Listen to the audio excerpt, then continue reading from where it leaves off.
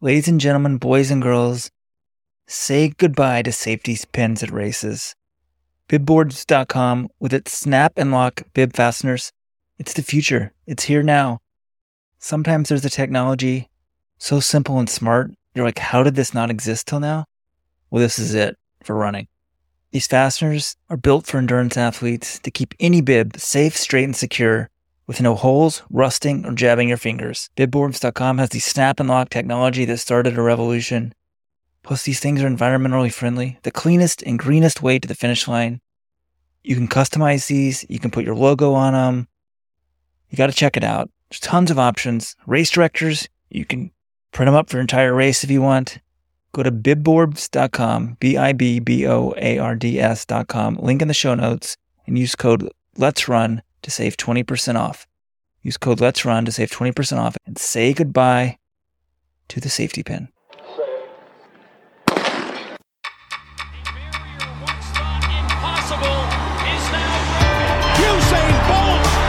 The Europeans say that he hasn't really been in a war yet, but this boy's got utter belief in himself. And somehow she's found the acceleration.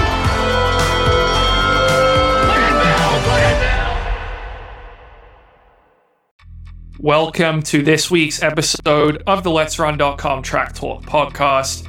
Alicia Monson has smashed the American 10,000 meter record by running 30:03 at the 10, but that was only good enough for second as Eilish McColgan ran 30 flat for the win, breaking Paula Radcliffe's British record in the process. Plus, Woody Kincaid outkicks Joe Klecker again, and we'll delve into the complex ethics of whether to trade leads when chasing a world standard. In Tokyo, Rosemary Wanjiru won a very fast Tokyo Marathon in 2:16:28, with Betsy Siner taking 5th in 2:21:40, her first marathon as an American. In the men's race, Campbell Evans broke the Canadian and North American records with his 2:05:36, and Deso Gelmisa won it in a three-way kick, but should he be disqualified?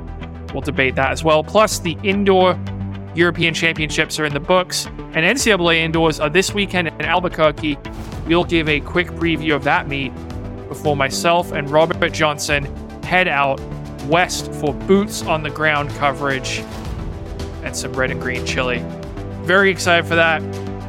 This is Jonathan Golt, your co-host, alongside Robert and Weldon Johnson. Another big weekend of professional running to discuss, guys. I'm excited for this show. How are we doing? Doing well, Jonathan. I think this will be my first trip ever to cover a track meet in Albuquerque. Hard to believe. All these years they've had these meets. I've avoided them like the plague. We used to have employee 1.1 and based in Flagstaff. He would just drive over. It's hard to get to, but now I'm excited to go to the meet. John, I want to thank you for your great work. You're the hardest working journalist in track and field. You didn't even let people know. You went to Australia on their behalf to cover the sport. Over the weekend, you were up till 2, 3 a.m. covering Tokyo and the 10. Tomorrow, you're headed out to Sin City to get some exclusive behind-the-scene interviews with all of Mark Wetmore's athletes, Noah Lyles. Who else? Oh, I'm not sure if they're exclusive, but we're hoping to talk to Donovan Brazier and Hobbs Kessler, Aaliyah Hobbs, the new American record holder in the 60. So should be fun, and then I'll be in Albuquerque. Robert, it's funny you say you've avoided Albuquerque like the plague. Well, the last time I went to Albuquerque to cover a track meet, the plague 2.0 broke out. That was the COVID meet. I land there. Within 2 hours of landing, the entire meet's canceled. The outdoor season is canceled. Then I'm scrambling to book flights back to Boston because I have no idea what the world's going to look like. That was one of the craziest days of my life. So hopefully this time it goes a little better and we actually get to have a track meet in Albuquerque this weekend. Risking your life for the Let's Run faithful. If you haven't joined the Supporters Club, do so now. Let'sRun.com/subscribe, because we'll be doing bonus podcasts after the meet ends on Saturday. We're going to record live on YouTube, but most people will not be up. It'll be like past 12 o'clock, I think, on the East Coast. Maybe right around midnight, actually, when we start. Join the Supporters Club now. Get the bonus podcast, super soft shirt. And by the way, if you haven't signed up for the VPN that we use, you need to get it, because this weekend I was trying to watch Tokyo on FlowTrack and there was absolutely zero commentating for the first 40 minutes. And I'm like, this is ridiculous. I go to letsrun.com/VPN, updated my VPN, one button. I'm listening to Spain, free broadcast from Spain. It worked perfectly. Letsrun.com/VPN. Robert John, please be prepared for the plague to come out. We'll tie this all together here. Supporters Club member Des Linden has a book coming out. Looks like it's getting good reviews. I haven't even read it, but I just sense a good vibe about this book. People in Let's Run seem excited. I don't know if they've actually read it, but somehow they're psyched about it. I am too, right? I'm excited. It's Des Linden. I believe she worked with Bonnie Ford on this. Top journalist. Des is always pretty thoughtful about stuff. I think it should be. I'm excited to read it. Yeah, I think I know without even reading it, somehow I'm excited in a lot more of these other running books coming out. But I guess it's coming out Boston Marathon week. We'll put a link in the show notes to the book if you can pre-order it. But John, is this a thing? Are you prepared? I guess there's a reading in Boston and masks are required. Is that still a thing in Boston? Most places I go to don't require. I haven't seen any places in Boston that requires masks. There is one bakery I like to go to that encourages them, but I never wear a mask when I go in there. Because usually I'm only in there for a couple minutes anyway to pick up some donuts. And then Whole Foods, there's a Whole Foods right near my apartment, and I'll go in there, and there are a fair number of people masked. I would say maybe a quarter to a third of patrons in Whole Foods wear masks, and some of the staff, but again, it's not required, and I don't do it. Oh man, if we want to go viral, we could probably rank the grocery stores by mask wearing. Yeah. I mean, yeah, Whole Foods, you would think it would be in the higher levels there. I may do that. Take a camera, do a survey, go to Trader Joe's and Whole Foods.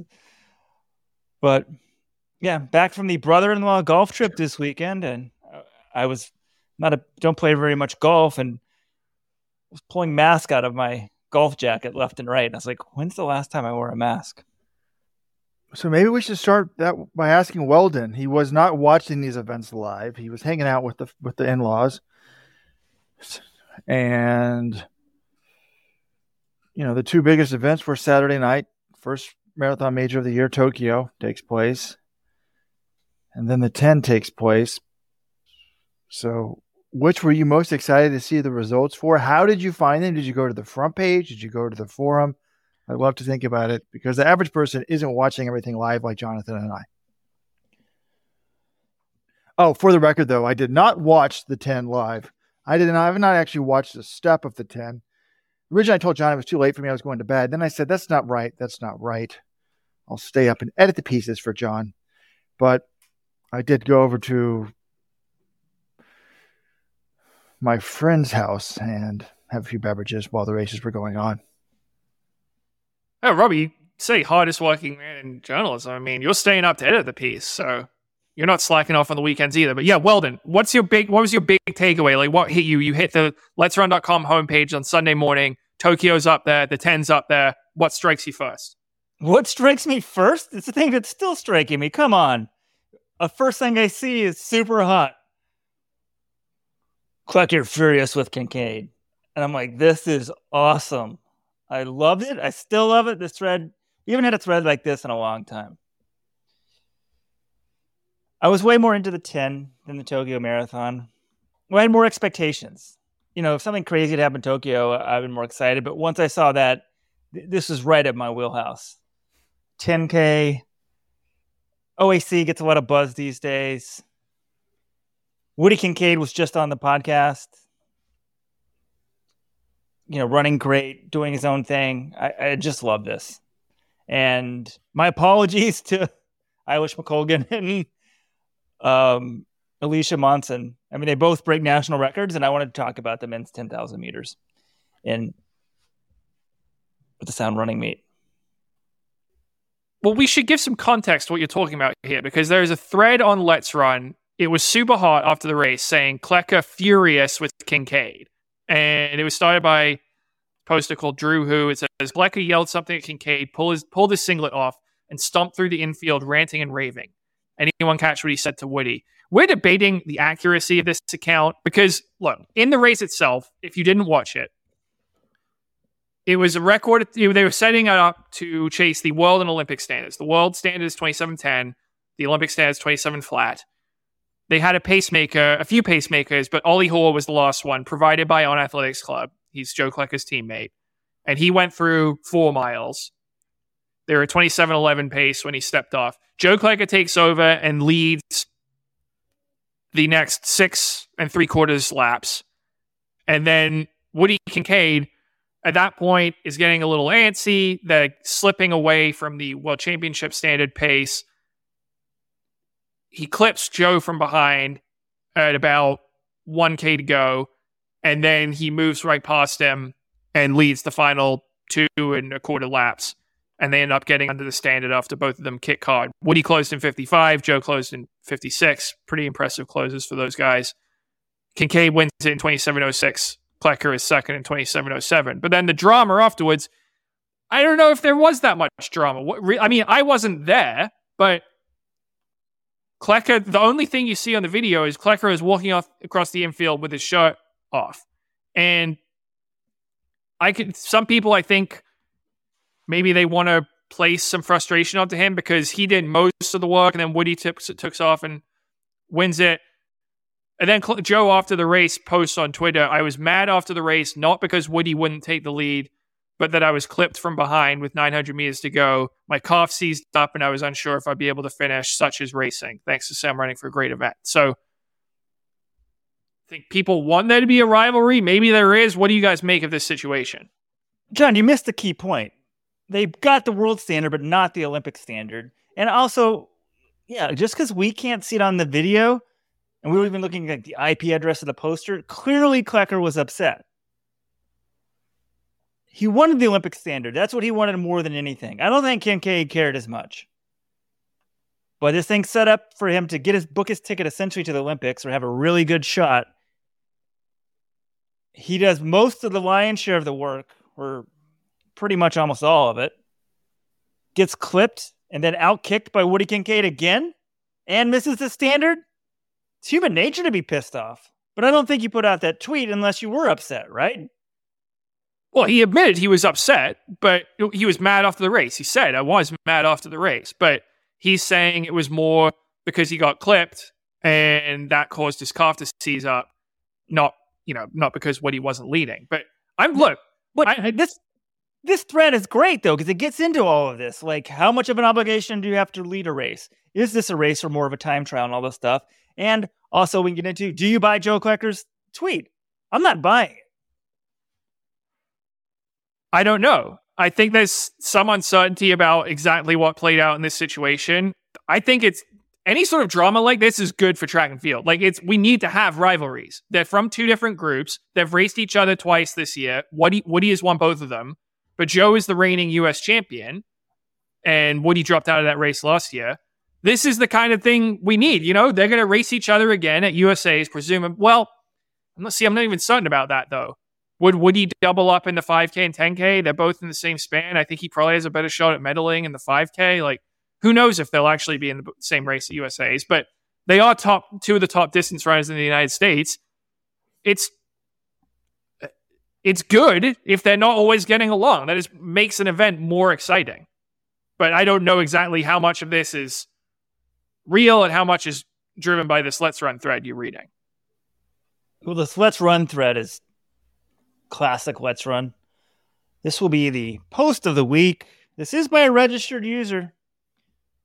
And I don't think I've ever seen a post with 300 upvotes. I'm sure it has happened, but this post by Not Actually Me, that's the registered name, got 317 upvotes. So here it is. This was explicitly a time trial to get a standard. Woody was a mooch who was clipping from behind. He was mooching so hard. If Woody pulls his weight and takes some laps in there, they had a chance to hit the 2024 standard. But nope, Woody doing Woody things.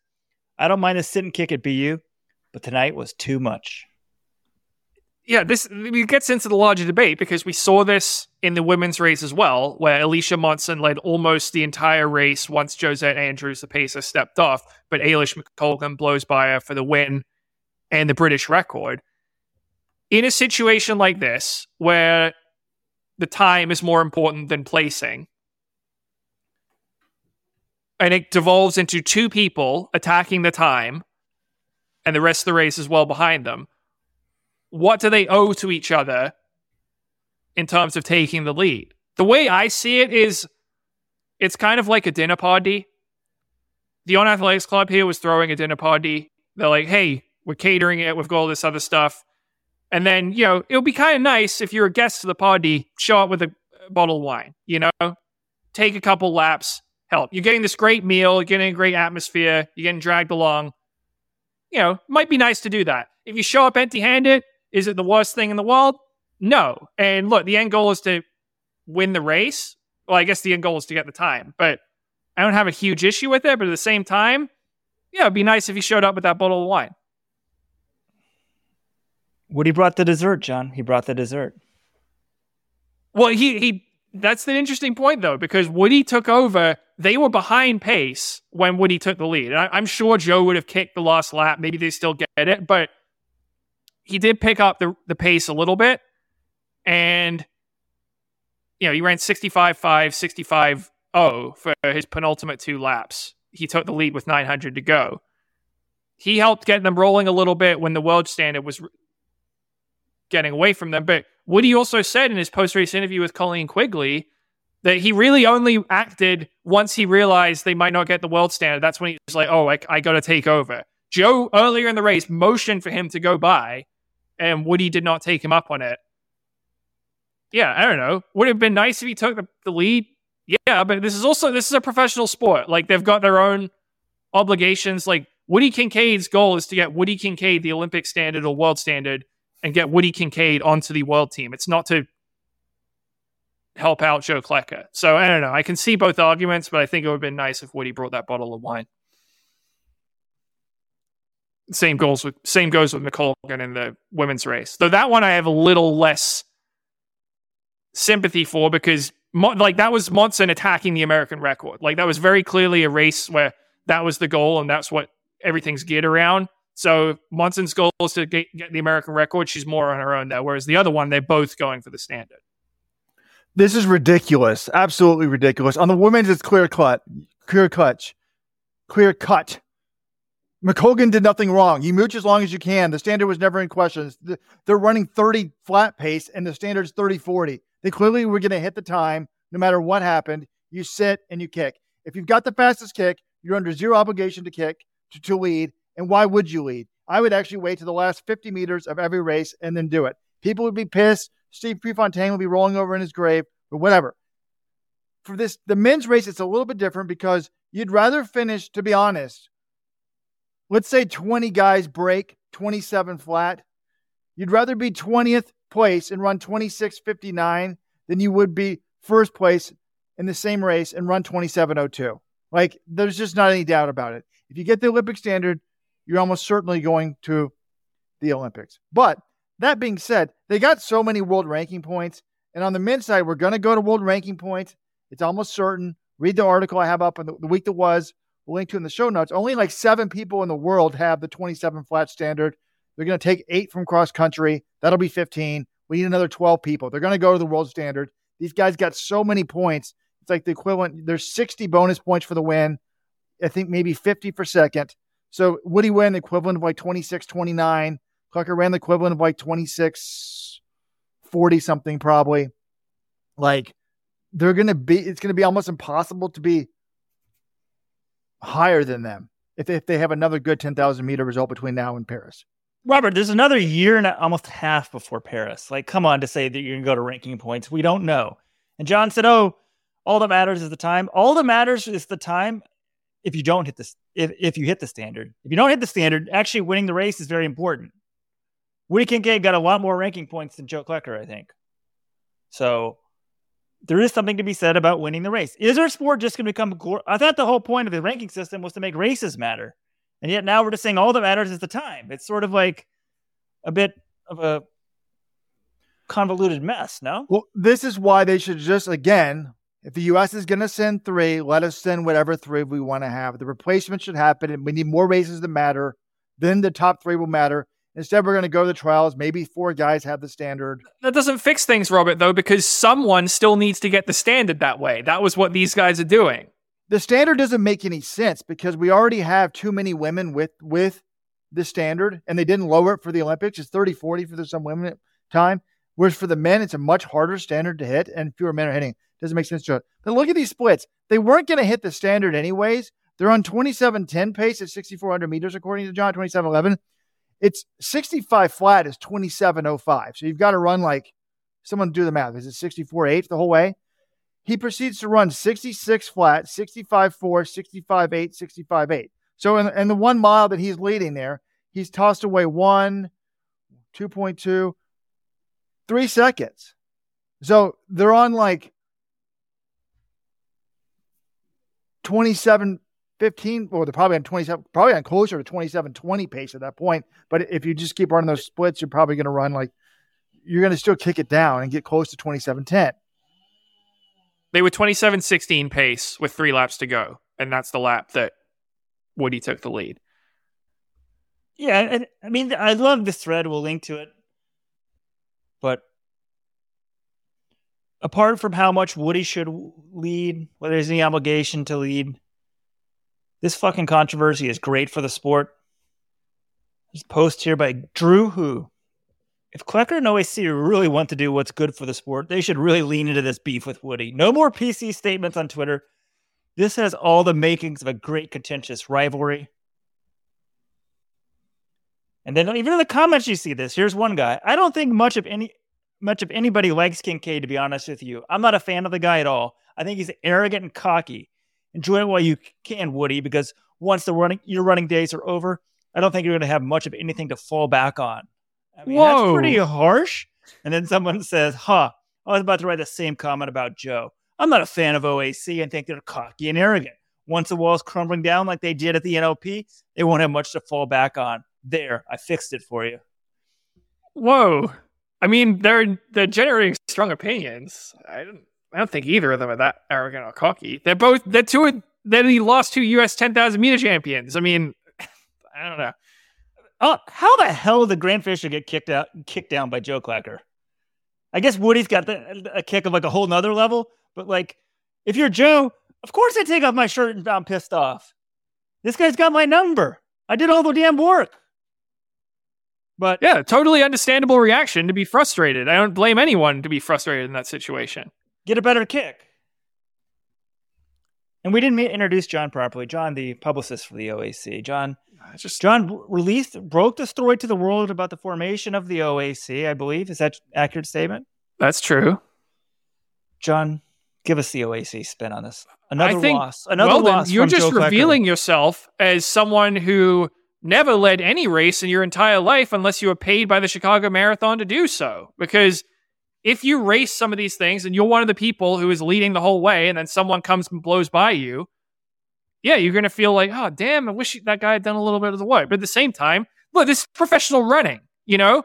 It's a race to the finish. Usually the goal of a race is to win, right? I know the time's important, but this is not some great tragedy. Oh, these guys didn't lead off of the race. No, professional running, get to the finish line first. I mean, that's the bottom line. But like I said, when it's just 2 people and you're both working for the standard, I think it could be mutually beneficial if you're trading leads. And maybe they run a little faster. They probably don't break 27, but they maybe have a better chance if Woody leads a little earlier. John, when I went to the front in the race, I kept it to the finish, baby. Montreal, 10,000 meters. Oh, wait, the Olympic trials, 5,000. When I took the lead in slow racing, I swear to God, I almost got lapped in a 5K on national TV. Is that a running rule? We've had the rules of running. I put one on Twitter. I can't remember what it was. Do you remember what I put the other day, John? Oh, number 1 rule of running: never get past the inside. The number 2 rule of running might be like the rando who pushes the pace, when it's slow, always gets drilled. Like they never hang on. Yeah, that's pretty much the case. My take, I think it's fucking great Woody won the race. As a journalist and fan, I'm way more excited Woody won. They didn't hit the standard. It's so much better. But if he should have fucking pushed the pace. I mean, but then also people were saying, like, look, what's the finishing time? 27:05? 27:06. Yeah, they may not have hit it. I mean, it sounds easy. Of course, you would have gotten it, but one thing that was interesting that no one's pointed out, have we forgotten last year? Woody rabbited more than he should have for an entire lifetime. I said Woody Kincaid honestly should have been paid $25,000 for what he did last year. He rabbited for 7,000 meters in a 26:33 race. He made Grant Fisher so much money that I would have given him probably my entire American record bonus, because that bonus you get, then you get to keep it. It stacks on for the rest of the years. I would give him 1 year of the bonus. If he gets it for 4, if you get a $25,000 bonus times 4, so it's $100,000, you give him $25,000. So he did a lot of leading last year, which gets to the interesting thing though, is like, this is set up by the OAC. Like, people were speculating in the future, will they have just an OAC exclusive event? If they do, guess what? World Athletics needs to get rid of all the bonus points. That shouldn't be allowed, honestly. I don't even think. Like, there's so few 10,000s. You need to let everybody do it. But if people do want to get the standard, I think one thing that the Americans should start doing, because the thing I don't like about this is it's like, okay, who can ever pay for the most rabbit? If you're Salazar and you can pay for Steven Sambu to rabbit Rupp, for 9,999 meters and then bow down for him as Rupp gets crosses the finish line in first. That's just not fair. It's like, who has the most money? Who can get the right visas to get people over to rabbit? But if you go into a road race where there's a bunch of people breaking 27 flat and you can wear the cheater shoes, that seems to be the way to do it. Oh, Dathan Ritzenheim earlier this year told me, I think at some point in the next year or two, they're probably going to do a road race like that and send, Joe Klecker. Alicia Monson's good through Paris, but yeah, Joe Klecker, get him in shape and throw him in one of those fast European road races and have him take a shot at sub 27, because there will be people running that fast. Before we move on to another topic, all this talking about sitting and kicking and leading or not, I mean, it reminds me of one of the greatest stories, I'm going to say, in Let's Run history, although some would say this isn't a Let's Run story, but to me it is, because Let's Run is all about John Kellogg and his training philosophy. There's only one guy that's known John longer than Weldon to me. His name's Paul Stoneham, 2-time Foot Locker finalist. He's a couple years older than us and lived with us in Flagstaff. He's good friends with Alan Culpepper. And he basically, I'd forgotten this until John reminded me of this, taught Alan Culpepper everything he knows about racing and was instrumental. And Alan actually winning the race when Weldon ran 28:06. By the way, for the record, full disclosure, he did not lead that race. He just sat in the pack because he was in terrible shape. He was like 28:50 coming in, just sat. It was 14 flat, dead even for the first half. Weldon falls off a little bit in the last mile, runs 20:06. But Alan Culpepper beat Mab for the first time on the track and won that race. But why did he do it? Because he listened to Paul Stoneham. So a few months previously, USA Cross was in Texas, where we lived. And Paul and John Kellogg are at that meet. And Alan Culpepper and Mab have broken clear of the field. And Culpepper's just pushing the pace. And Paul, very smart guy. He's been coached by John. He says to his good friend, Alan Culpepper, "Alan, you're faster than him." Alan kind of looks over, comes by again. "Alan, you're faster than him," meaning you don't need to be doing any of the damn work. Just wait till it comes down to a kick and you're going to blow his doors off, which is what happened. Alan won that race. He won the USA's on the track. So if you're faster, you're generally going to win. Now, that didn't happen actually last year at USA's when Fisher lost to Klecker. Fisher's like, "Oh, I felt pretty good," but so did Klecker. And somehow Klecker outkicked him. So that was amazing. But in general, we saw the flaws in both Joe Klecker and Alicia Monson. And pretty much, while they'll probably never win on the track, they do not have that finishing speed. It's a thing on the track. They're like Ritzenheim. They don't really have it. And, they're great runners, but it's going to be tough for them. Robert, are you claiming that your friend Paul Shelton invented sit and kick? Paul Stoneham, John. Paul Stoneham. Sorry, Paul Shelton. Was he from? Was that from Misery? Yeah, that was James Caan's character in Misery. Was Paul Sheldon? So I'm confusing it. I'm sorry. Good point, John. That was like a 5-minute story about sitting and kicking. You should am I losing my mind here? That's the whole message that Robert's saying. Is like every college distance runner knows that, but hey, well, apparently not. The head coach of the Hoka NAZ Elite had to be told this. So I think a lot of times people think, oh, and apparently after the race, he's like, well, what were you thinking? He's like, well, you know, I'd broken free of everybody else. I wanted to break free of him, but you're faster than him. So people just want to end races early. I think it makes them feel better. Like you're feeling pretty good. It's just nervous to have somebody there, but there's no need to do it. So, but there's this whole honor thing, and that's what the whole message board thing is about. It's always honorable. Pre would have hated this race and was disgusted by it. Well, does the guy with the kick ever think it's ever disgusting not to lead at all? Oh, well, here's the thing. Championship racing is totally different. There's no, like, that's a completely viable strategy. If you're not good enough to drop the person, sorry, they'll just play sit and kick on you. That's part of being a better runner. I have no issues with it at all. And I really don't have much of an issue in a time trial race like this, but I think it's more of a debate. In championship racing, yes, of course, you sit and kick if that's your strategy to win every day. And there's nothing dishonorable about it. I did want to talk about Monson, though, because 30:03, I mean, she smashed Molly Huddle's American record here. And Huddle, some respect to that race. She ran at 30:13. It was the heat of the morning in Rio. Crazy race. Really impressive run. Didn't have super shoes. But what Monson did, I was very impressed by, because the pace, they were actually behind record pace at halfway when Jose Andrews dropped out. It was 15:09. And then she runs 14:54, leading almost every step in the second half. She ran faster without a rabbit than with a rabbit. And she was just grinding. I was super impressed by Monson's strength in that. And obviously very impressed by Eilish McColgan as well. She's in the middle of marathon training. She's running London in 7 weeks. And she just decides, oh, I'm in pretty good 10K shape. I might as well hop in here. She runs 30 flat, just breaks Paula Radcliffe's record that had stood for more than 20 years. So just terrific racing, terrific running by both of them. I think both of them, you know, obviously McColgan, to be able to kick that well in the midst of marathon training was pretty good. Yeah, when I read this one, I was shocked with the result. I just figured, oh, you're training for a marathon, maybe you won't have that much of a kick, but I don't know. I moved to the mountains to train for the marathon, and I got much better at the 10K. Endurance goes a long way in these events.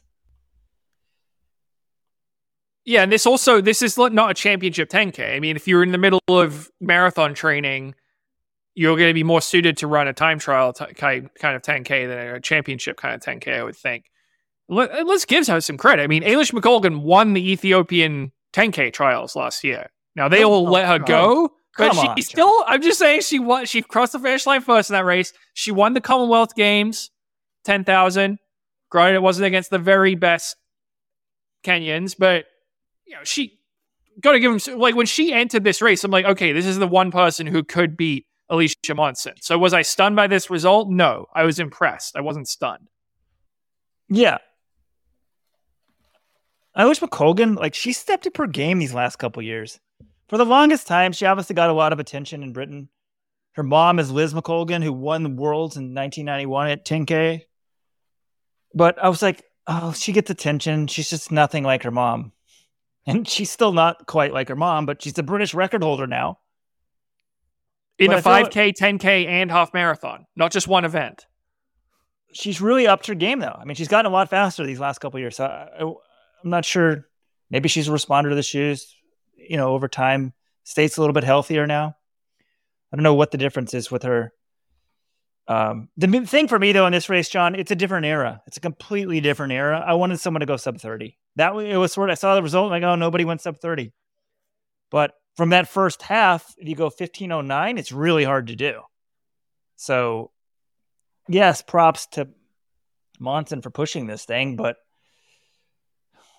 I mean, she's the American record holder. I guess I shouldn't be too critical of her. She's really established herself as, it's not the same as Molly Huddle, but she's probably as good as Molly Huddle was before she got the medal. Like she's at that what medal level. did Molly Huddle get? Well, she should have had a medal. Or fine, before the 13 in the Olympics Rio, what place did that get her? 6th? I think so, yeah. That's better. That was better than the run where she finished 4th and led up before the line. I'm sorry. That was an amazing run in the heat. I'm sorry. A better run. I agree. It is. I would love to see what Molly Huddle, prime Molly Huddle, or prime Shalane Flanagan, who ran 30:22 in the Olympic final in Beijing to get the silver. I would love to see what one of those two could have done. You put them in a perfect manicured race like this, great conditions. I think they're probably breaking 30 flat with the shoes and everything. Probably. Of course Crushing. they are.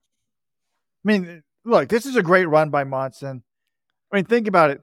Like, the collegiate record is as good as Tui is. She still hasn't broken 15 minutes. This woman's closing, in 14:50. It's like the top. It reminds you of how good the top pros are. Like we've debated, well,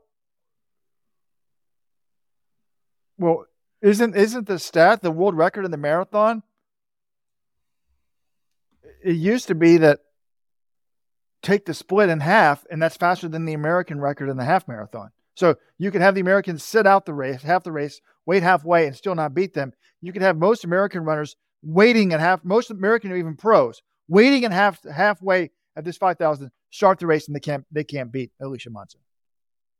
Well, also to put that record into context, the half marathon world record pace is 29:47 for 10K. So neither of these women ran the same pace as Gaudet did for 13.1 miles. But wait, that's crazy. We're about to, at the end of this podcast, I'm sure we're going to say Caitlin Tui this, Caitlin Tui that. She's really established herself as an American star. Caitlin Tui may not have been able to keep up for halfway. I'm not buying it. I think Caitlin Tui can go way under 15:54. I'll just say that much then. Or is Monson that good? I mean, when you think of it that way. Remember, they raced each other in the 3K indoors, and Monson beat her by 10 seconds. Monson's clearly better, but Caitlin Tui hasn't been in a race where you've got 3 professional women just basically rabbiting you for. I think you stick Caitlin Tui in the first 5K of this race, and you make it a 14:55 instead of a 15:09. I think she runs, 14:55 or somewhere in that range. But the problem is, Tui's probably not going to get into that kind of race before she graduates college. And the other thing I will say about Alicia Monson, she's only 24 years old. The fact that she's got the American record in the 3K and the American record now in the 10K at this young an age, I'm very excited to see how much she can improve. Because if you're already running that fast now, 24, that's not always your peak as a 10K runner. We've seen American women run well in this event deep into their 20s. So I'm very excited to see her progression. I think Robert's like, she never had the kick to medal in the 10K. I mean, she almost won the 3K in Lausanne last year against some of the best 5K runners in the world. So right now, no. But in a few years, especially at a Worlds where maybe not all the top talents are running it, I'd say she's got a chance. She definitely can medal at a Worlds because some of the women might not be running it. They might want to try to run a marathon. They might be injured. It's not inconceivable at the Olympics, but I think when Flanagan did it, it was easier. I mean, people don't like to hear this, but Africa was a very sexist place 20 years ago. There weren't as many women competing. I would still say it's pretty to somewhat sexist now, but it's getting better. So there are more opportunities for these women, which means more depth for the U.S. women to compete against. I would also say this, though. Are we even sure Alicia Monson's going to win USAs? I mean, I know Elise Cranny didn't run this race. I don't think things have been going. I don't think she was ready to run an American record. Cranny did get smoked by Monson the last time they raced. But looking at the last 2 U.S. championships, Alicia Monson didn't win any of them. She's never won a U.S. title in the track. I don't think it's crazy to suggest that Schweizer outkicked her in the 10K last year. If Schweizer is healthy and ready to, maybe she's not as fit as Monson is right now, but USA is not until July. I don't think she's a lock to even win the U.S. title. So keeping things in perspective, but obviously this was a tremendous display of fitness.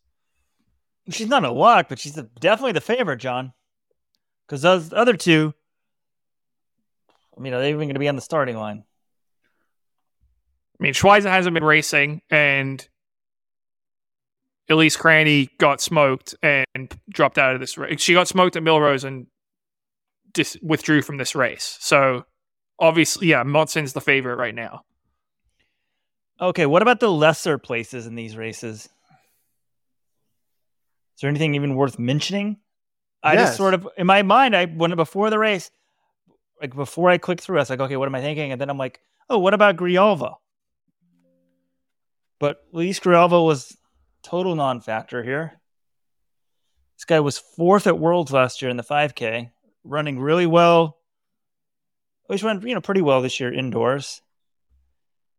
And finished, let's see here, 9th place, 27:42. 3rd place, Athenas Kyoko. This was pretty good. This guy was pacing. He still ran 27:23. Now, give him a clean shot at it. I think he maybe, who knows what he could do.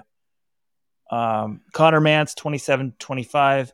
Jonas Rice, 27:26. Rin Tazawa, Japan, 27:28. Niels Vogt. I mean, these are a lot of foreigners. Puma, 27:30. Sam Chilanga, 38 years old. Is that right? He beats Grijalva in this. I'll give him props for that. Well, my reactions to these results, Grijalva, that's disappointing for him. With what he's done in the 5,000, he was 4th at Worlds, and what he's been running this year indoors, he set the Guatemalan record, but you would want to run faster than 27:42. Kyoko, great race. Connor Mance, 27:25, basically running his PR in the midst of marathon training for Boston. That's a good sign for him. I was impressed by Chilanga, but we knew he was in pretty good shape from World Cross 2 weeks ago. Unfortunately, look, Emmanuel Bohr did not run well in this race at all. He didn't have a great race at World Cross, said he was sick. This one, he tries to run the standard 2 weeks later. He runs 28:01. He isn't even close. He kind of he's just in an unfortunate position. He wins the U.S. trials in cross, thinking if I finish top 15 at World Cross, I'm going to get the 10K standard. Oh, but actually they pulled that out of the rules. So you don't get the standard this year for finishing top 15 at World Cross. Flies to Australia, doesn't race well there, and then comes back to the 10 and bombs this race. He's sort of the counter argument. All those people saying, oh, these guys, they shouldn't be running. We want to see them all run World Cross Country, but he's a guy, he put all his eggs in World Cross, which I really appreciate and love. And he comes back and he might not have a chance to make the 10K team now because this was his one start at the standard and he bombed. Yeah, it proves all the critics wrong, but so what? Guess what? Emmanuel Carrera has already run as many worlds this year as Joe Klecker will run. One. Emmanuel Bohr. What did I say? You said Emmanuel Carrera. Emmanuel Bohr. Yeah, I was really disappointed to see that. I want the guys to be rewarded, but if I go to Worlds and bomb, and I'm trying to do a 10,000 2 meters 2 weeks later. Like when I talked to them at USA, they said they kind of implied that they were just going to skip the 10 because they didn't think it was doable and focus on the 5. But there's a couple other results here that were. There's a few things that bother me about this whole thing. Like if you've got Kyoko pacing to 27:23, why don't you pay him $20,000 to rabbit this thing out for 8,000 meters and put it out at 27 flat pace? And why don't you have pacing lights? Like, I don't get it. We got the guy. I will pay for it next year if you're too cheap to figure out how to get the damn pacing lights from Eugene. Lightspeed pacing. He can teach me how to do it if he doesn't want to do it. But I just thought they should have had a little bit better pacing and they should have had the lights. Then on the women's side, I was very impressed by Ellie Hennis. She hadn't really run the 10K much. She runs 30:48, just misses the standard. She beat Natasha Rogers, who made the Worlds team last year in this event. And then Fiona O'Keefe, 30:55. All of them are in the mix. Unfortunately for all of them, they might have problems. It's going to be hard for them to make the US team because, as we said, they're already between the World Cross Country ranking spots and the people who have the standard. The field for Worlds is maxed out at the moment if everyone accepts their spots. And even if they don't, I have the feeling that USATF, they're not going to say, okay, we'll pick you because your world ranking is good and we expect these two people to drop out. They're probably just going to look at the list of athletes and say, oh, you're not actually guaranteed to get in if we name you to the team. So we're just going to pick the people who have the standards. So this was a good race, especially for Ellie Hennis, but getting to USA's, even if you finish in the top 3, she might be in trouble unless, one of Schweizer, Monson, or Cranny literally can't run USA's. Yeah, Rogers would be the first. Well, she's number 2 in the rankings for track rankings, but it doesn't look like they're going to go to track rankings. But that's where USATF needs to call World Athletics. I mean, there needs to be some common sense, like a human being on the phone for an hour. Like, okay, these people didn't enter, so you will get this 4th person if they're in. Like, it's going to be absurd if they didn't. But yeah, I thought it was a good run for Rogers and Hennis, but they really need to stand on the women's side because they're going to give 8 cross-country rankings out. So, well, the other thing is, if someone declines their spot via the World Cross Country Rankings, that ranking does not pass to the next highest person. It just gets eliminated. So they would only take 7 cross-country people. Now, I don't understand why any of those people... That's huge. I don't know, but here's the thing. I don't understand why any of those people would decline a spot, but if they do, that frees up another spot in the field for someone else. This is a huge development. I didn't know that I do think a lot of these people won't go. I mean, we've already seen a lot of European countries saying, oh, we're not going to send you unless you can medal or be top 10. Like, do we really think that the last woman right now qualifying on cross-country rankings is Verle Baker of the Netherlands? Do we really think the Netherlands are going to send her with her 15:54 5,000 meter PB? Like, to Budapest? Why wouldn't they? It's not like it's a long flight from Amsterdam. Just because that's if you're going to be totally uncompetitive and embarrass yourself, a lot of these countries don't generally send you. Yeah, but those athletes don't generally qualify in the past. Usually in the past, there was a standard you would have to hit. Now you're getting athletes who wouldn't have been going in the past, but it's a quick trip. I assume these federations would enter them, even though, yeah, if you're a 1550 woman in the 10K final at Worlds, you're probably going to get lapped once or twice. For the record, Verle Bacher ran at Portland last year. Can't even make the NCAA meet. Was 24th in the regional meet in the steeplechase. Okay, well, that's quite enough on 2 10,000 meter races. I'm shocked we talked this long about it, but this is LetsRun.com. Let's go to Tokyo, the first World Marathon Major of the year. A few things stood out about this race. One was Rosemary Wanjiru winning the women's race 2:16:28. Doesn't break the course record set last year. That's an impressive run. She's based in Japan. And I actually felt bad. Sehei Gemichu, the runner-up in that race, at 2:16:56. She's only the second person in history to run 2:16 and lose. But it's also a reminder that we are living in a new era, and 2:16 is probably what 2:19 was 5 or 6 years ago. On the men's side, a couple things to discuss here. Cam Levins was spectacular, leading the race at 40K, 2:05:36 Canadian record, North American record. And then up front, came down to a 3-way battle for the win. We didn't see very much of this because the world feed decided to focus on the top Japanese runner for most of the final mile. But it was Deso Gelmisa of Ethiopia outkicking his countryman Mohamed Essa. And there was some debate. Should he have been DQ'd? Because he veered way off a straight line in the finishing straight. Robin Weldon, have you seen this video? Do you have an opinion on this? Absolutely not a DQ. What he did was totally Bush League. But when's the last time we saw... Name a race where you see someone maintain a straight line in any race. Every track race I ever see, people are finishing in lane 2, lane 3. No one stays in lane 1 like they should. So it's just a matter of how far you're going to push it. It was a very weird finish. There's 3 guys sprinting. Then he's barely ahead, but he knows he has it and puts his hands up. Total Bush League. The other guy should have run into them and then make the officials make the call. But I'm not DQing for that. Yeah, I agree with you, Robert. Pretty much 100%. Bush League, not DQ worthy. I think when it's a DQ, it needs, like in a race like this especially, it pretty much needs to be you're either forcing him off the course, which Wesley Kiptoo almost did in Houston. That's why I think we were feeling a little bit differently about that one. Or it needs to be like you are literally they're about to pass you and you just step right in front of them and block them, or you're blocking them with your arm or something like that. That's how bad it needs to be, because this is very high stakes. But in this case, I agree with you, Robert. Bush League, but not a DQ.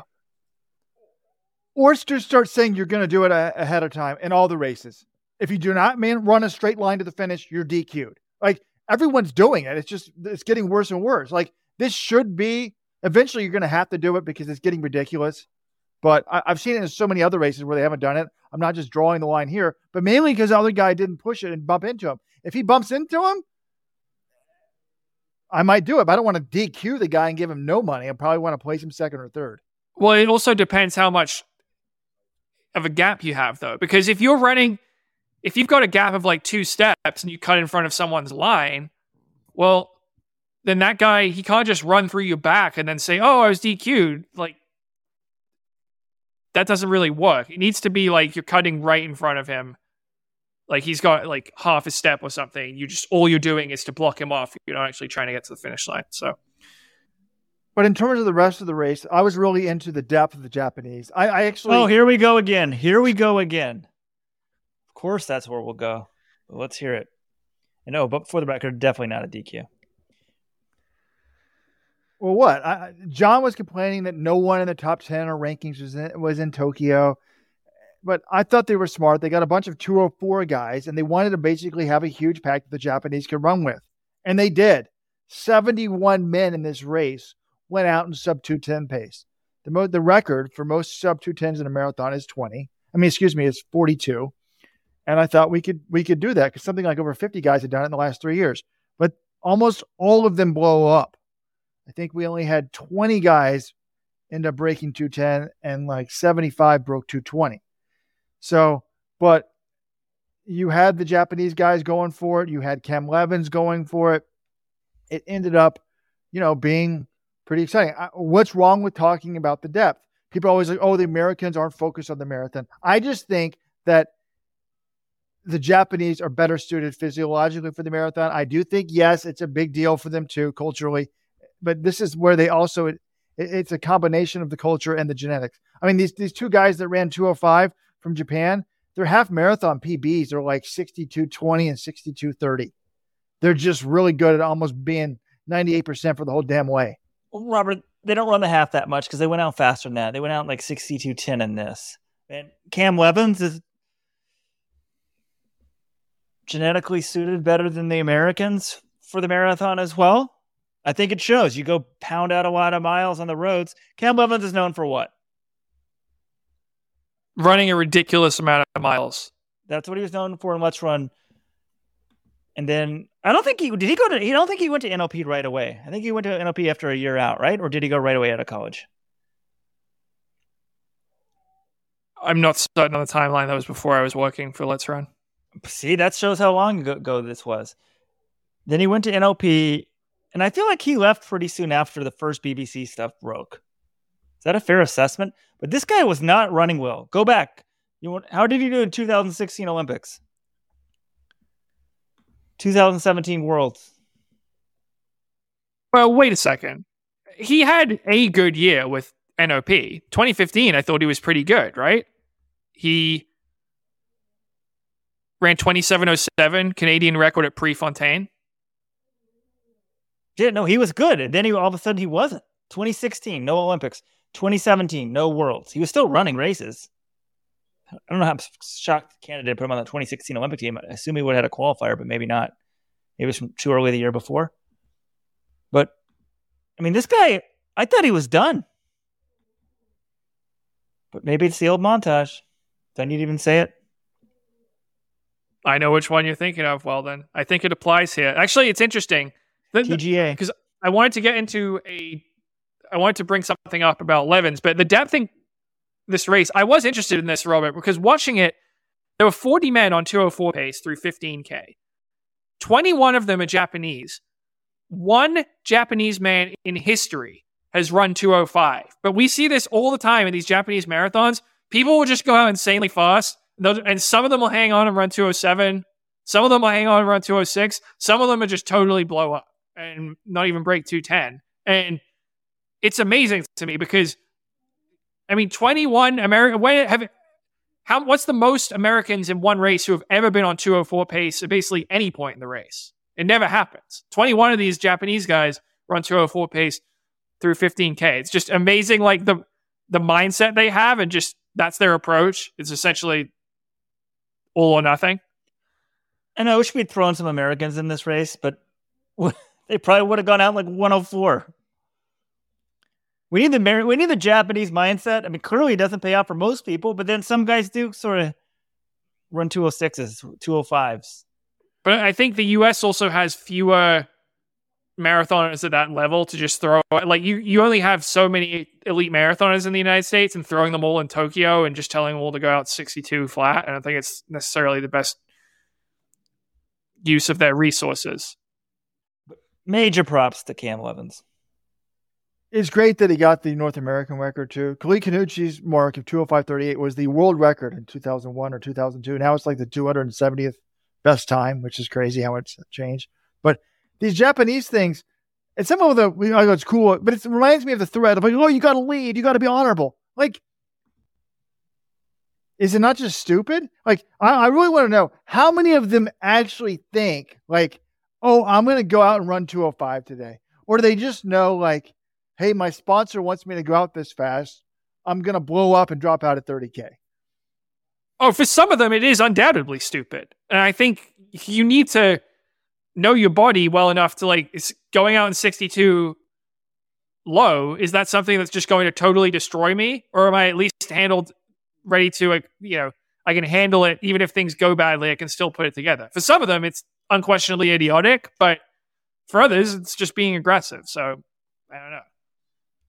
But talking about Levins, Weldon, you alluded to it, talent doesn't go away. And I thought Rory Linkletter, the former Canadian record holder in the half marathon, he had a tweet right after this race. He said, super talent plus unrivaled work ethic and durability equals 205.36. Is it as simple as that? Or are there factors missing from that equation? I think there's factors missing because wasn't like Levins was known for like running like 180 miles a week in college. Salazar backed him off that, right? And didn't want him doing that. But because it's probably not, maybe he viewed it as not sustainable. You beat yourself down. But maybe with the new technology and the shoes, he's obviously physiologically suited for running a ton, but now he's not just trashing his body doing that because he's got, the shoes on. Well, he also got pretty good results running 180 miles a week in college. He was the NCAA champion in the 5K and 10K. He beat Paul Chelimo and Lavila Lang in the 5K. So, I don't know. The way I see Cam Levins is he's kind of like what every runner, would like to think that they would be like if you had the talent and if you had the durability to run 180 miles a week. You would like to think, oh, I would be like Cam Levins and I would work as hard as I possibly can and get everything out of my talent. But I don't know if people would. If people have, if I had the durability to run 180 miles a week, would I really be going out there and doing it? I don't know. I would like to, 120 miles, okay. I was running 100 miles a week at the end of college. I'm like, 120, I think I could probably do that, but it's hard. 180 is just so much freaking running. So I think people look at that and be like, oh yeah, that's what I would do if my body could handle that training. But I don't think a lot of guys do. Like, he's pushing the limits. This is crazy mega mileage. And it takes guts to run that much. Obviously, you need to have a certain amount of durability to not totally break down running that kind of mileage. And you got to take care of your body as well. There's more that goes into it than just trying to work hard. But also, the guts to actually run that much and to take that big a risk. Maybe it's not a risk anymore because he's been doing it for so long, but it certainly was when he started. I really admire that. I'm just glad that he was able to achieve this because he had those lean years. He ran 2:12 at the Marathon Project in Arizona in 2020. So, 2:09 in 2018. I mean, I think in college, based on his accomplishments, if he says he's a marathoner, you'd think he's going to be a sub 2:10 guy, and then give him super shoes. 2:07, 2:08 wouldn't sound crazy. I mean, back in the day, people used to run 2. I can see him running 2:06, 2:05. I mean, if Ryan Hall ran 2:06, this guy should probably be running 2:05s and super shoes if he's made for the marathon. But you remember, John, at Worlds when I interviewed him, and I was like, how do you explain this breakthrough, which was a 2:07.09 at the time? He's like, oh, man, just in the workouts, I've just been like running more than ever before. And just on the workouts, I just run every rep faster and harder than ever before. And I hate to say it, but some people are going to be like, drugs.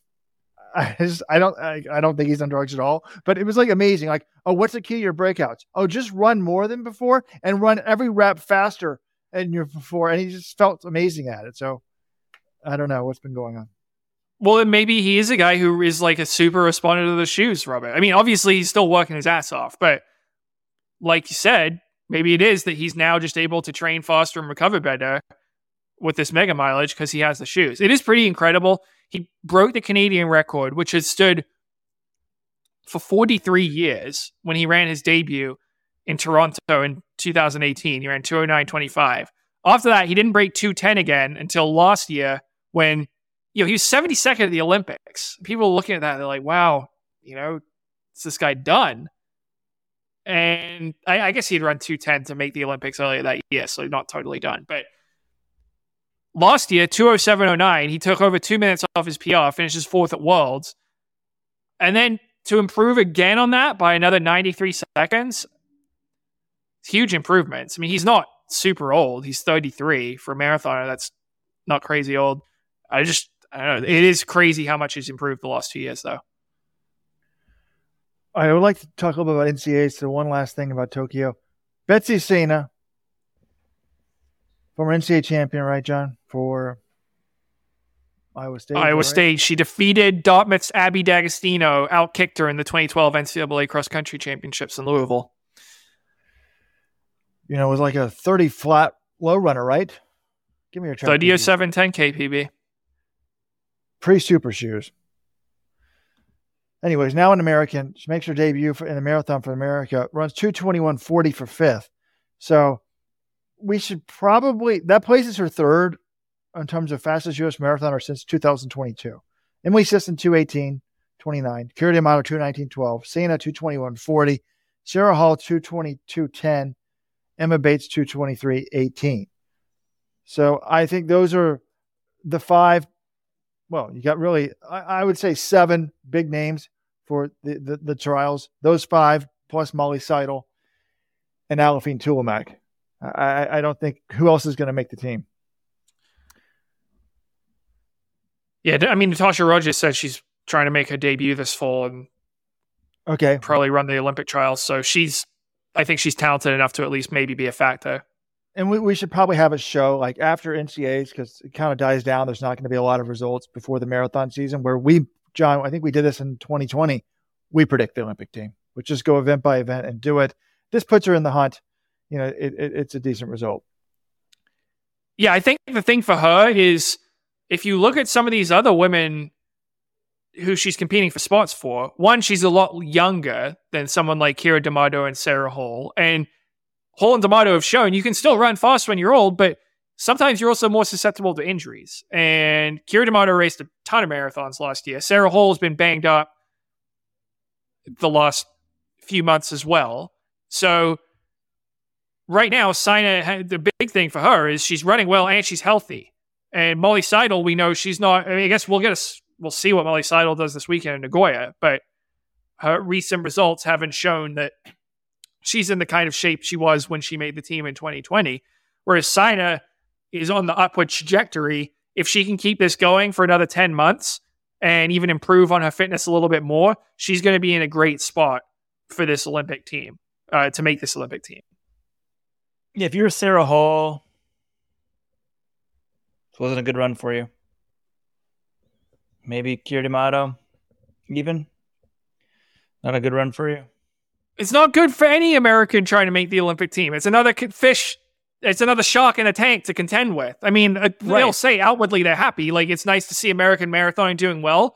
But if your goal is to make the Olympic marathon team, having another world-class athlete to compete against, that's going to make it more difficult for you. Yeah, we weren't thinking a year ago, like, oh, Betsy Sane is going to be an American and make the team. It just takes away a spot. I mean, it's not guaranteed she makes the team. But also another thing, this is her first, marathon back since she had the baby. She had the baby, like 14 months ago or something? Not that December long ago. 2021, yes. So 15? So that's another reason you think she can keep improving. Like we saw it with Sally Kipyego 4 years ago. Yeah, for a really good run. And we need more bodies. We're talking about the Japanese men, Japanese women. The more people running at 220, the more people are going to try to go under 220. And Sisson's throwing it out there. D'Amato's run pretty fast. The game's changed, Sean. As you said, 216 is the old 219. So the new cutoff for, it's going to sound crazy, but you probably need to be 220 runner or better if you want to think about making this Olympic team. Oh, that kind of fitness, yeah. All right, NCAA indoors this weekend, Albuquerque, New Mexico. Can't wait to see Robert hang out with him for a couple of days at this meet. Also going to see some track at some point. Wait, John. Can't leave Tokyo yet. I'm surprised Robert didn't go here. All he does is start threads about this, guys. Japan's Chichiro Miyawaki. Sure, I got nailed that one. 2:8:45 marathoner previously. Said if he didn't qualify for the Japanese, I love this name, Marathon Grand Championships, which is their Olympic trials, he would quit the sport. What did he do? He went out in 62 minutes, like everybody else from Japan. Bombed it, ran 2:13:27. And being a true Japanese, he held to his word and quit the sport. So I love this. He's not effing around anymore. He's like, I'm old. Or, he's not old. He's only 31. 31. Calling it a day. He's American. He'd hang on for like 4 more years and cash a paycheck. All right, so looking ahead to NCAA indoors, I'm very excited for the men's races on the distance side, and Robert's probably going to come in and say, "Oh, he's super, sexist pig," which I'm not, but it's only because on the women's, I guess there are some races on the women's side that do excite me, but I would say the 3K and 5K, I'm fairly confident that Caitlin Toohey is going to win those, and that's more. I view that as more of an exhibition of Caitlin Toohey's greatness than competitive races, but who knows? It's at altitude. I don't know. Has Caitlin Toohey ever run at altitude before? I don't know what her training's like, but I'm guessing she's not that familiar with it. Maybe that's an X factor. So I think those races could be very exciting if Toohey is challenged. Because remember, she's broken the NCAA record in the mile and the 3K this year. She's the NCAA cross champ.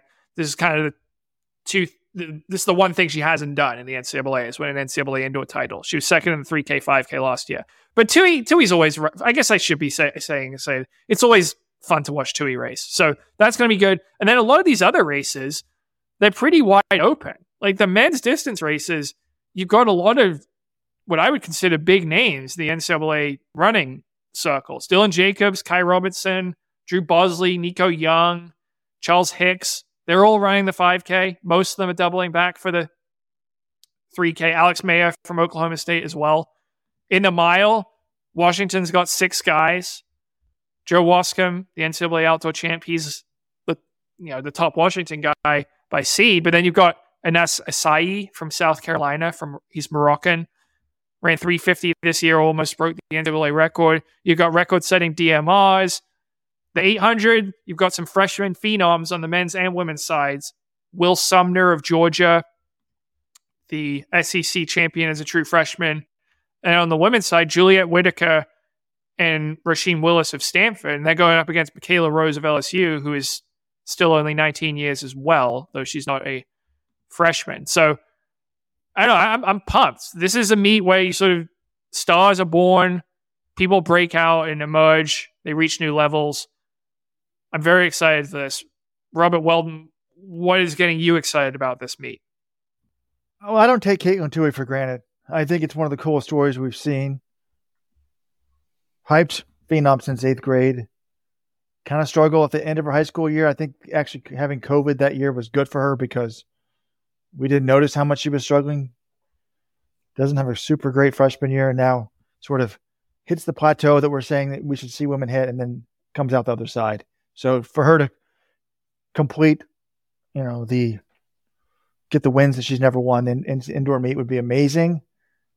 But I mean, since again, it's like, okay, if you have the best speed, how are you going to lose? She's also got the best endurance. I wouldn't think she's going to lose, but there's a reason why we run the race. But for the men, it is wide open. I mean, in the men's preview, we put these polls in. No one's getting 50% of the votes. Like, it's just like 20% here, 20% there, 15%, 33%. And it's going to be really interesting to see who comes up. I also am interested in seeing how the University of Washington does in that mile. Like, how many guys can they put in the final? Do they work together as a team to try to somehow come up with a strategy, or is it every man for himself against Asai, the 350 miler from South Carolina? Can they win enough points to possibly put them in it for the team title? And then on the men's 800, I think it's a cool story. Will Sumner, high school phenom, gets in as the last guy. He's currently leading the Let's Run prediction on the votes. So will he win it? Yeah, the Sumner race is fascinating. Reminds me, Robbie Andrews back in I think he's a different kind of runner than Robbie Andrews. From what I can tell, Sumner runs, well, I guess from in high school he was running in the front because he was better than everyone else. But Robbie was the ultimate kicker. I don't really know. I'm not that familiar with how Sumner races at this level. But he's the last true freshman to win this race back in 2010. He beat Andy Weeding. And yeah, that should be fun. Some of the sprints, I mean, we could see a world record in the women's 60. Julian Alfred, she ran 6.97 NCAA record at Big 12s. And now she gets a few extra 1,000 feet of altitude in Albuquerque. The women's 400 as well, Talitha Diggs and Rashidat Adeleke. That's going to be great. They both broke the collegiate record at conference weekend, and now they're racing each other head to head. That might just be whoever gets to 200 first, because the indoor 400, it's so much about that first 200. That should be, I hope they're in the same heat in the final. Let's just say that. So I'll put it to you, Robert. Washington has 6 entries in the men's mile. How many scorers, and is the winner of that race a Washington Husky or not? That's a good question. I think if we have a winner, we've got a real phenom. And Joe Wascom. I was expecting him he won last year outdoors. He runs the 351 or whatever it was. I'm like, okay, he's legit. This guy's going to this is popping off the charts talent. He's going to win NCAAs. This is like another Centro. This is like another Nagus, Weeding type, Andrews type. But then he bombed last week, so there's a little bit of doubt. Can he turn it around? He didn't seem phased. I hope that he does win. Since he didn't run great in that last race, I'm going to say he doesn't. I'm going to go with the South Carolina kid. I'm going to say 4 scores, no Washington win. What about you? I was also going to say 4. I think you set the line at 3.5 because remember they had 4 in the top 7 at NCAA Outdoors last year. So, 3 in the top 7. And all 3 of those guys are running this meet as well. Plus they added Brian Fay, who's running the mile. Yeah, I think 4 scorers. I do think a Washington runner wins. And I think it's going to be Wascom, but I also have a tendency to just pick the 1,500 champ when they run the mile. That didn't happen the last time. It was 2019. Ollie Hoare was in there, and he lost to Jordy Beamish. So, could it happen? Yeah, I'm picking Wascom, though. I think he's a big talent. I think he could be the next great one. So that's where I stand. Weldon. How many scores? How many wins? Anas Asai is running the mile fresh, John? Yeah. Okay, he wins. How many scores? 4. All right, so you're in lockstep with Robert there. And I guess I wanted to also ask Robert, the 5K, 3K on the men's side, do you have a guy you like more than anyone else? Because I listed off a bunch of names earlier. Dylan Jacobs and Charles Hicks have both won NCAA titles in the past. Drew Bosley broke the NCAA record in the 3K this year. Alex Mayer has been running very, very well for Oklahoma State. Nico Young recently hasn't had a great indoor season by his standards, but he's got a very strong track record at NCAAs. He's run 13-11 outdoors. Anyone stand out to you in those events? No. I wish I knew more about it. Like, maybe should I text some coaches, John? Like, I was thinking about that. Like, wow, these guys are all good. Like, who's got the better kick? Yeah, I didn't even mention Kai Robinson either, who was second in this race last year in the 5K.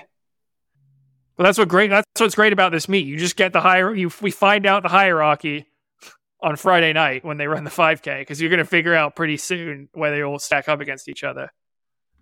Well, according to the polls, Drew Bosley is the heavy favorite. Well, 35% of people are picking him. 20% are picking Kai Robinson. 18% Dylan Jacobs. 9% Charles Hicks and Nico Young. 7% Alex Meyer. I don't think Meyer's going to win it because wasn't he the guy that ran USA Cross and wasn't in good shape? That was Isai Rodriguez, his teammate. Oh, never mind. It's interesting, though. Normally, I make my predictions in the article, and that person will get a bump. And I picked Dylan Jacobs, and he's only third in the votes. So people are really big believers in Drew Bosley, which will be interesting to see. I mean, here's the thing. Here's the thing that I think could be the difference. This meets at elevation, and Drew Bosley is coming down. All these other guys are coming up. So that's clearly an advantage for Drew Bosley. Is it enough to put him over the top and win? I don't know, but he's the only one of these, star contenders. I guess Nico Young does as well, but he trains at elevation year round. One last thing. I didn't realize, I think that's right, John. I think Rob, that's why I would go with him, Bosley, because of the altitude. It's interesting to note that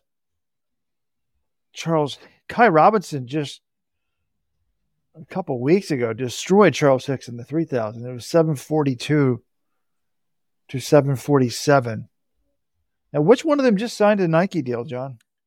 Charles Hicks, NIL deal. Yep.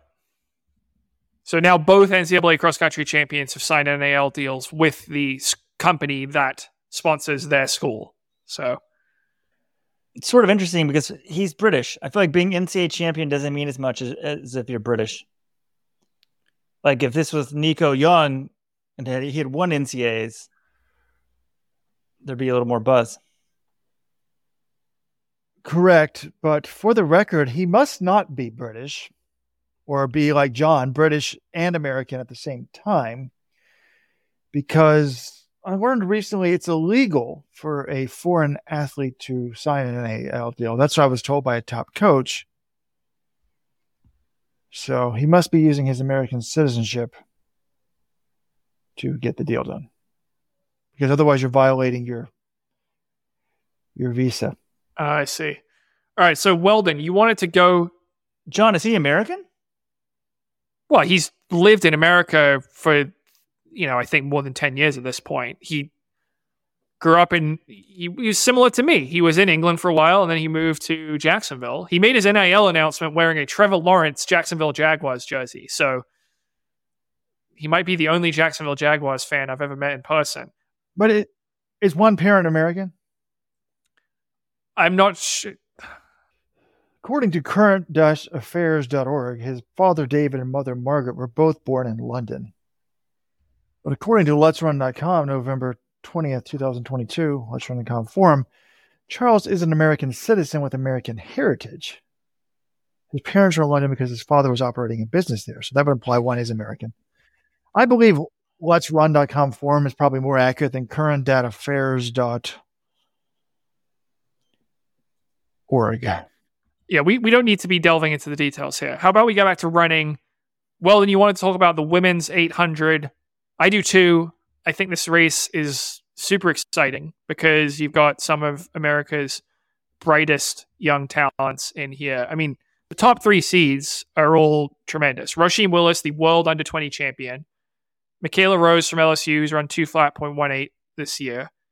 And Juliette Whitaker of Stanford, who is the high school record holder in the 800 meters. She ran 1:59 last year.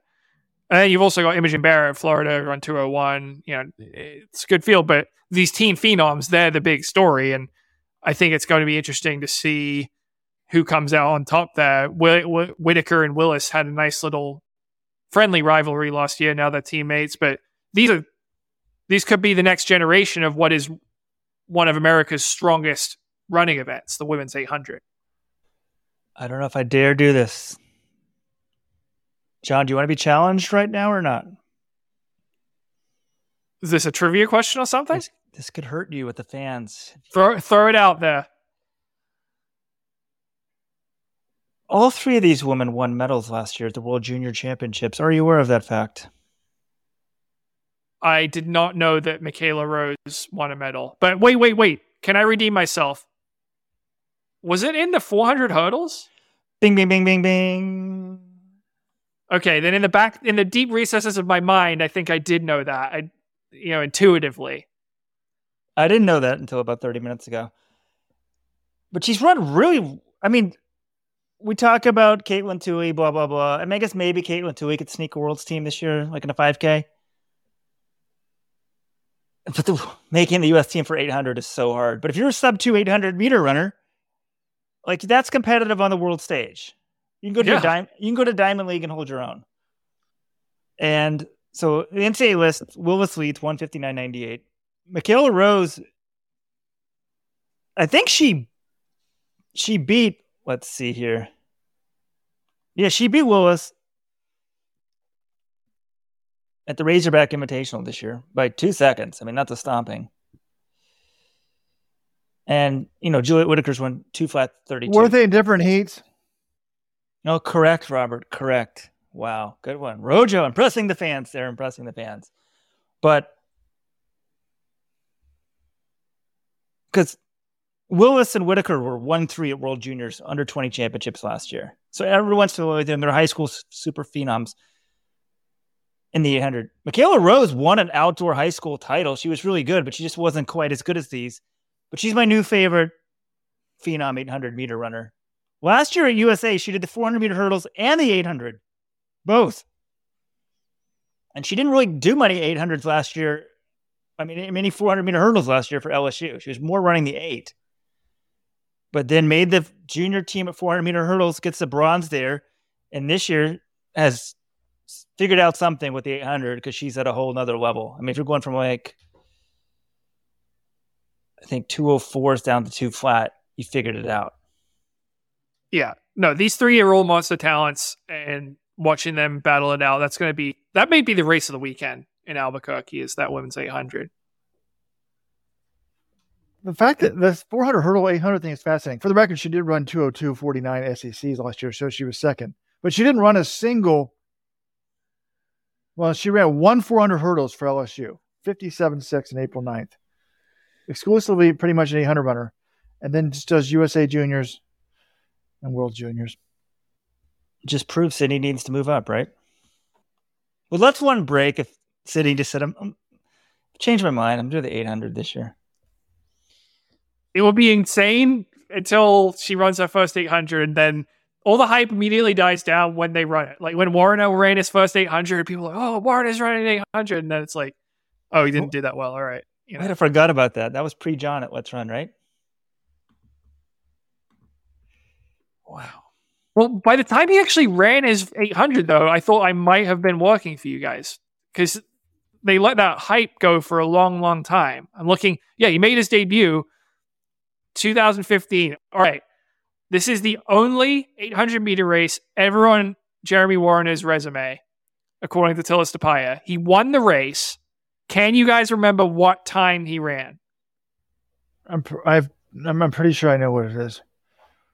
All right, then Weldon, you guess first.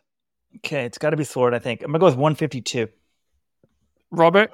I was going to say it's either 156 or 158. I'm just not sure which one. I'm going to say 158. No, Weldon was closer. It's 153.02. The 2015 Bobcat Invitational in San Marcos, Texas. He did it once? One with a victory, John? You never know. 1-0, undefeated. I was wondering how Randolph Ross, what do we think his chances are for his dad? Oh, wait, that's not happening. Just looking at last year's results, Randolph Ross is busted with drugs. Brandon Miller. Randolph Ross was not busted with drugs. He had a whereabouts. He was banned for whereabouts failures. Let me stand corrected. He was busted for a anti-doping rules Anti-doping violation. rules He violation. has never tested positive, and I never meant to insinuate that. He just refused to get that. Just didn't get the test. It was a term of speech, John. But we don't want to get sued, so thank you for correcting the record. Speaking of names being tarnished, I was thinking this other day, like, wait, Al Mo's boyfriend, Brandon Miller, who won NCAA indoors last year, is a big talent.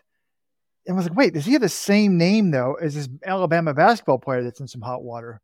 And he does, right? It's the exact same name, Brandon Miller. One is a world-class track and field athlete that used to run for Texas A&M, and one is a world-class basketball player playing for Alabama, even though he recently drove a gun to the scene of a murder scene of a murder. Yes. Is there any reason you're bringing this up right now? It just struck me today that they have the same name. Robert Johnson has got the same name as the famous blues singer, and probably about 100 other thousand people in the United States. Former owner of the Charlotte Bobcats, the former coach of the University of Oregon. Oh, you guys are making points. So no one confuses me with them, so I guess it'll be okay for him. Okay. One other thing I wanted to say about NCAA is, if you want to watch this thing, you got to pony up. It's on ESPN Plus. This is the first time I can remember it being behind a paywall. Now, people are saying, like, this is not I guess it's definitely different than previous years when it was either on ESPN or it was on Watch ESPN. You could watch it with a cable package. You still needed a cable package to watch in previous years, but now you need the ESPN subscription, which is $10 for 1 month. I saw a lot of outrage about this on Twitter. People are very upset. It's obviously not great for the sport to have this thing behind a paywall, but at the same time, it's just like ESPN has the rights. They buy it as part of the rights to a bunch of different NCAA sports. And I don't know, does it really... I guess my question for ESPN is it really going to make you that much money putting this one event behind a paywall? Like, not that many people are watching NCAA indoors anyway, but maybe they get parents to sign up for it. I don't know. I'm not a fan of this decision, but people are like, oh, track and field needs to fix this. Well, it's like, this is kind of out of track and field's hands. This is the NCAA. It's above their pay grade. It's the NCAA and it's ESPN. Track and field doesn't really have a say in this. Oh, I don't know about that, John, because I think the Coaches Association, they've been paying some money to ESPN or something, and they've been getting the cross country produced live on ESPNU. So I think. Oh, so if you pay for it or something, yeah. I'm not sure, but they haven't been putting the cross country on ESPN Plus. Look, my only beef with this is treat the sports fairly, similarly. I don't know. A cable package for me was just something you had. You got to have it if you want to be a sports fan. Maybe for some 20-year-old, an ESPN Plus is cheaper than a cable package. But if the D2 and D3 meets are free, why is it allowed to put this behind a separate paywall? Essentially, would be my argument. The NCAA, right, would never on its own say, oh, hey, D2, D3, you got to pay $10 to watch this shit. Because if you go, you're profiting off amateur athletes or something. But if ESPN does it, it's fine. I don't know. I mean, I'm not a fan of it. We criticized FlowTrack a few years ago when they put the NCAA cross-country championships behind a paywall. FlowTrack that one was more they scooped up the rights to the meet and then put it under the paywall. But FlowTrack's like $30 if you want to watch something one-off. I mean, here you still have to sign up and cancel, which is a pain in the ass. But it's $10. I got to watch what I say because I can see myself in 5 years having my own paywall behind the scenes and trying to make tons of money. But I personally do hate these business models. But hey, we've got our Supporters Club paywall. Sign up today, letsrun.com/subscribe. Now, this bothers me. There's a great thread started by former D1 coach saying the grade of the NCAA. Who could that be? Knows no. This guy sounds smart. ESPN, 99%, right? Guaranteed it's him. The greed of the NCAA and ESPN knows no bounds. ESPN D1 track goes behind ESPN Plus paywall. It's got 34 upvotes, 3 downvotes. It's kind of interesting because, yeah, I still have cable TV. I have YouTube TV. So I'm already paying for ESPN. So Walden's like, yeah, that's actually more expensive, though, than actually ESPN Plus. I just don't like ESPN Plus. I'm like, we've already ruined college sports with these conference realignments and all this dumb money. The basketball coach does not need to make $10 million a year. They could do just fine on one. I guess you could say that about anything in society. But this did bother me. I don't like it. But I'm not really opposed to. Someone said on the message board that I'm not really opposed to. Like, I get why there's a charge for it. Because, I mean, if you go to the meet, they're going to charge you to go. You're going to spend thousands of dollars, if not certainly hundreds of dollars to get there, get a hotel, etc. But I'm like, if they're not charging D2 and D3, why are you charging D1? This is basically a non-revenue sport. So don't do it. And I think it's bad for going to sport. And I think that if the Coaches Association can have any say in it, they should mandate that this doesn't happen. Like the NCAA, they're making enough money. Like there's so much, it's all about football and basketball and what ESPN's paying for that. This is like chicken shit for them, but they're trying to ESPN's struggling with their monetization. So they're trying to get a few more people to pay up for ESPN Plus. ESPN Plus is never going to be a big moneymaker. Robert, the numbers on streaming are staggering. Like everybody, Peacock, ESPN, they're losing like billions of dollars a year. Somebody correct me. I'll correct it if I'm wrong, but I'm pretty sure I saw that. I mean, that's a lot. Think about that. That's probably like $100 a subscriber. They're not even coming close to breaking even on these things. So, no, you say the greed of them. They're like losing a shitload of money by streaming every college basketball game. ESPN Plus. If you're just a hardcore college sports fan, which I'm not sure some people are. Like, if you're into like college women's soccer, it isn't necessarily you're into like college men's lacrosse. But you can watch almost all of that shit now on ESPN Plus. So, but it's mainly because the entities like the Ivy League give them their games, I think, for free because they want that distribution. Who's paying for the production? Producing a game ain't free. I'll say that much. And there aren't 300 parents for a lacrosse game. So, I believe largely the schools are paying for the production and putting it on ESPN Plus, which seems ridiculous to me. If they're doing that, they should put it behind their own paywall. But yeah, ESPN brings extra eyeballs, though. It does when it's on ESPN. When it's on Watch ESPN or ESPN Plus, I'm not sure about that. More than FlowTrack. Oh, way more. When I was doing Ivy League broadcast, they said anything. This is back in the day when it was Watch ESPN or ESPN3. They said any Ivy broadcast that was put on there got like 10 times as much viewers as if they were just doing it themselves.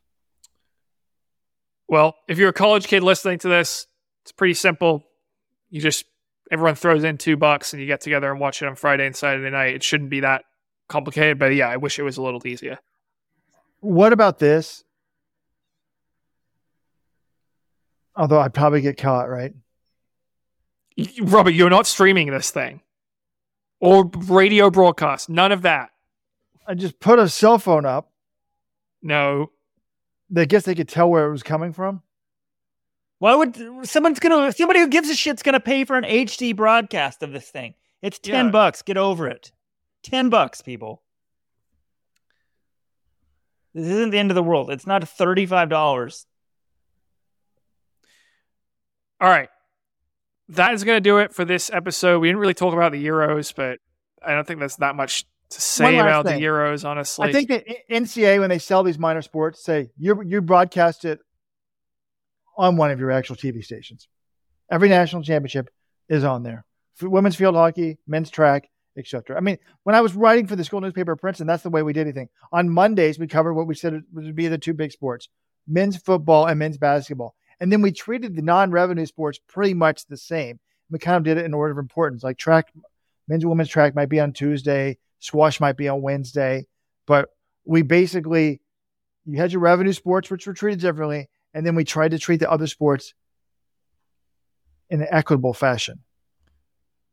Even Problem is, ESPN is probably going to want to show conference tournament coverage or NCAA tournament stuff this weekend and not show track and field for 3 or 4 hours. Is it usually not this weekend? It's always this weekend, but the last few ones have been on ESPN. Watch ESPN. They haven't actually been. The NCAA outdoor meet gets on actual ESPN or ESPN2. This meet's usually been on Watch ESPN the last few years. Oh, which is free. But yeah, well, free with a cable subscription. Maybe this gets some other thing, John. Maybe some of these events just aren't broadcast at all. What? No. John thinks if it's not broadcast on the internet, it doesn't exist. I think, hey, why is that a good thing? Force people to go. Force people to fly to Albuquerque, New Mexico to watch an indoor track meet. No, come on. This is ridiculous. Make it special. You're thinking this helps Let's Run because we'd actually be at the meet and we're able to give more. Yeah, because people wouldn't be able to watch it. They'd have to come to Let's Run to find out what happened. Or they could go to flashresults.com and figure out what happened too. But it wasn't some grand conspiracy. I just think yeah, it's convenient for the parents, but it's like, okay, do we really need to broadcast every? I mean, my son, my wife just signed him up for T-ball. Should I stream the practice to the parents? Well, will you watch it next This weekend? is not a T-ball practice. This is one of the most competitive indoor track meets in the entire world. It should be broadcast. Well, Robert and I, we won't be paying admission because we get our credentials comped by the NCAA, but we will be there this weekend bringing you coverage of the meet. Looking forward to it very much. And Saturday night, we will try to do a live post-meet show. If you're on the West Coast, definitely stay up, listen to it. If you're on the East Coast, maybe you have an excuse. But everyone in the Let'sRun.com supporters club will have access to it the next day on demand as a podcast. You can do Let'sRun.com/subscribe to sign up. You get our bonus podcast. We call it the Friday 15, but really it's an hour every week, rain or shine. So looking forward to a big weekend in ABQ. No way, guys. Euro indoors. We have to discuss this. This one quote. We broke down Jakob Ingebrigtsen's 1,500 meter run on the Friday 15. We already talked about Jakob for our supporters club members. You guys missed a great conversation. His win over Neil Gorley. But after winning the 3K, here's his quote. And rarely do you see a poke that gets a lot of upvotes and downvotes at the same time. It was a feeling like I raced myself today. I would love to get some more competition, but maybe that is just me expecting too much. But then the poster points that after he got beat at the Worlds in the 1,500, he said, I am beaten by people who are inferior to me. This guy's take is bad winner, bad loser. So what do you guys think of Jakob's quote? We don't need to talk about the 1,500 quote. What do you think about this quote after winning the 3K? Well, he's acting like he's a lot better than everyone else, which in this race he was. So I think Jakob says what the dominant guy previous years maybe thinks, but they don't feel like saying it or don't feel the need to say it, because essentially what Jakob is saying is what anyone who watched the race would know. He's a class above the guys he raced at Euro indoors in the 3,000 specifically. But I don't mind. I don't know. The reason why Jakob Ingebrigtsen is fun to interview is he's very blunt. He will tell you exactly what he's thinking. He doesn't really pull punches. He thinks highly of himself, but he's also the Olympic champion in the 15 and the world champion in the 5,000. And he's 22 years old. So he has a lot of, he backs it up. So yeah, this is a pretty typical Jakob quote. I'm not really surprised to see it. And I'll link to this thread. Posters are saying, hey, I need to see the question that prompted it. And somebody went to the Norwegian and translates it. But the Supporters Club member Clay, John, just like you says, I find it refreshing that someone simply says what they think in a post-race interview. Do you just want more platitudes and made-up niceties and cliches that most athletes provide? And then related to that, the guy who actually translated this stuff from Norwegian at the end says this comment.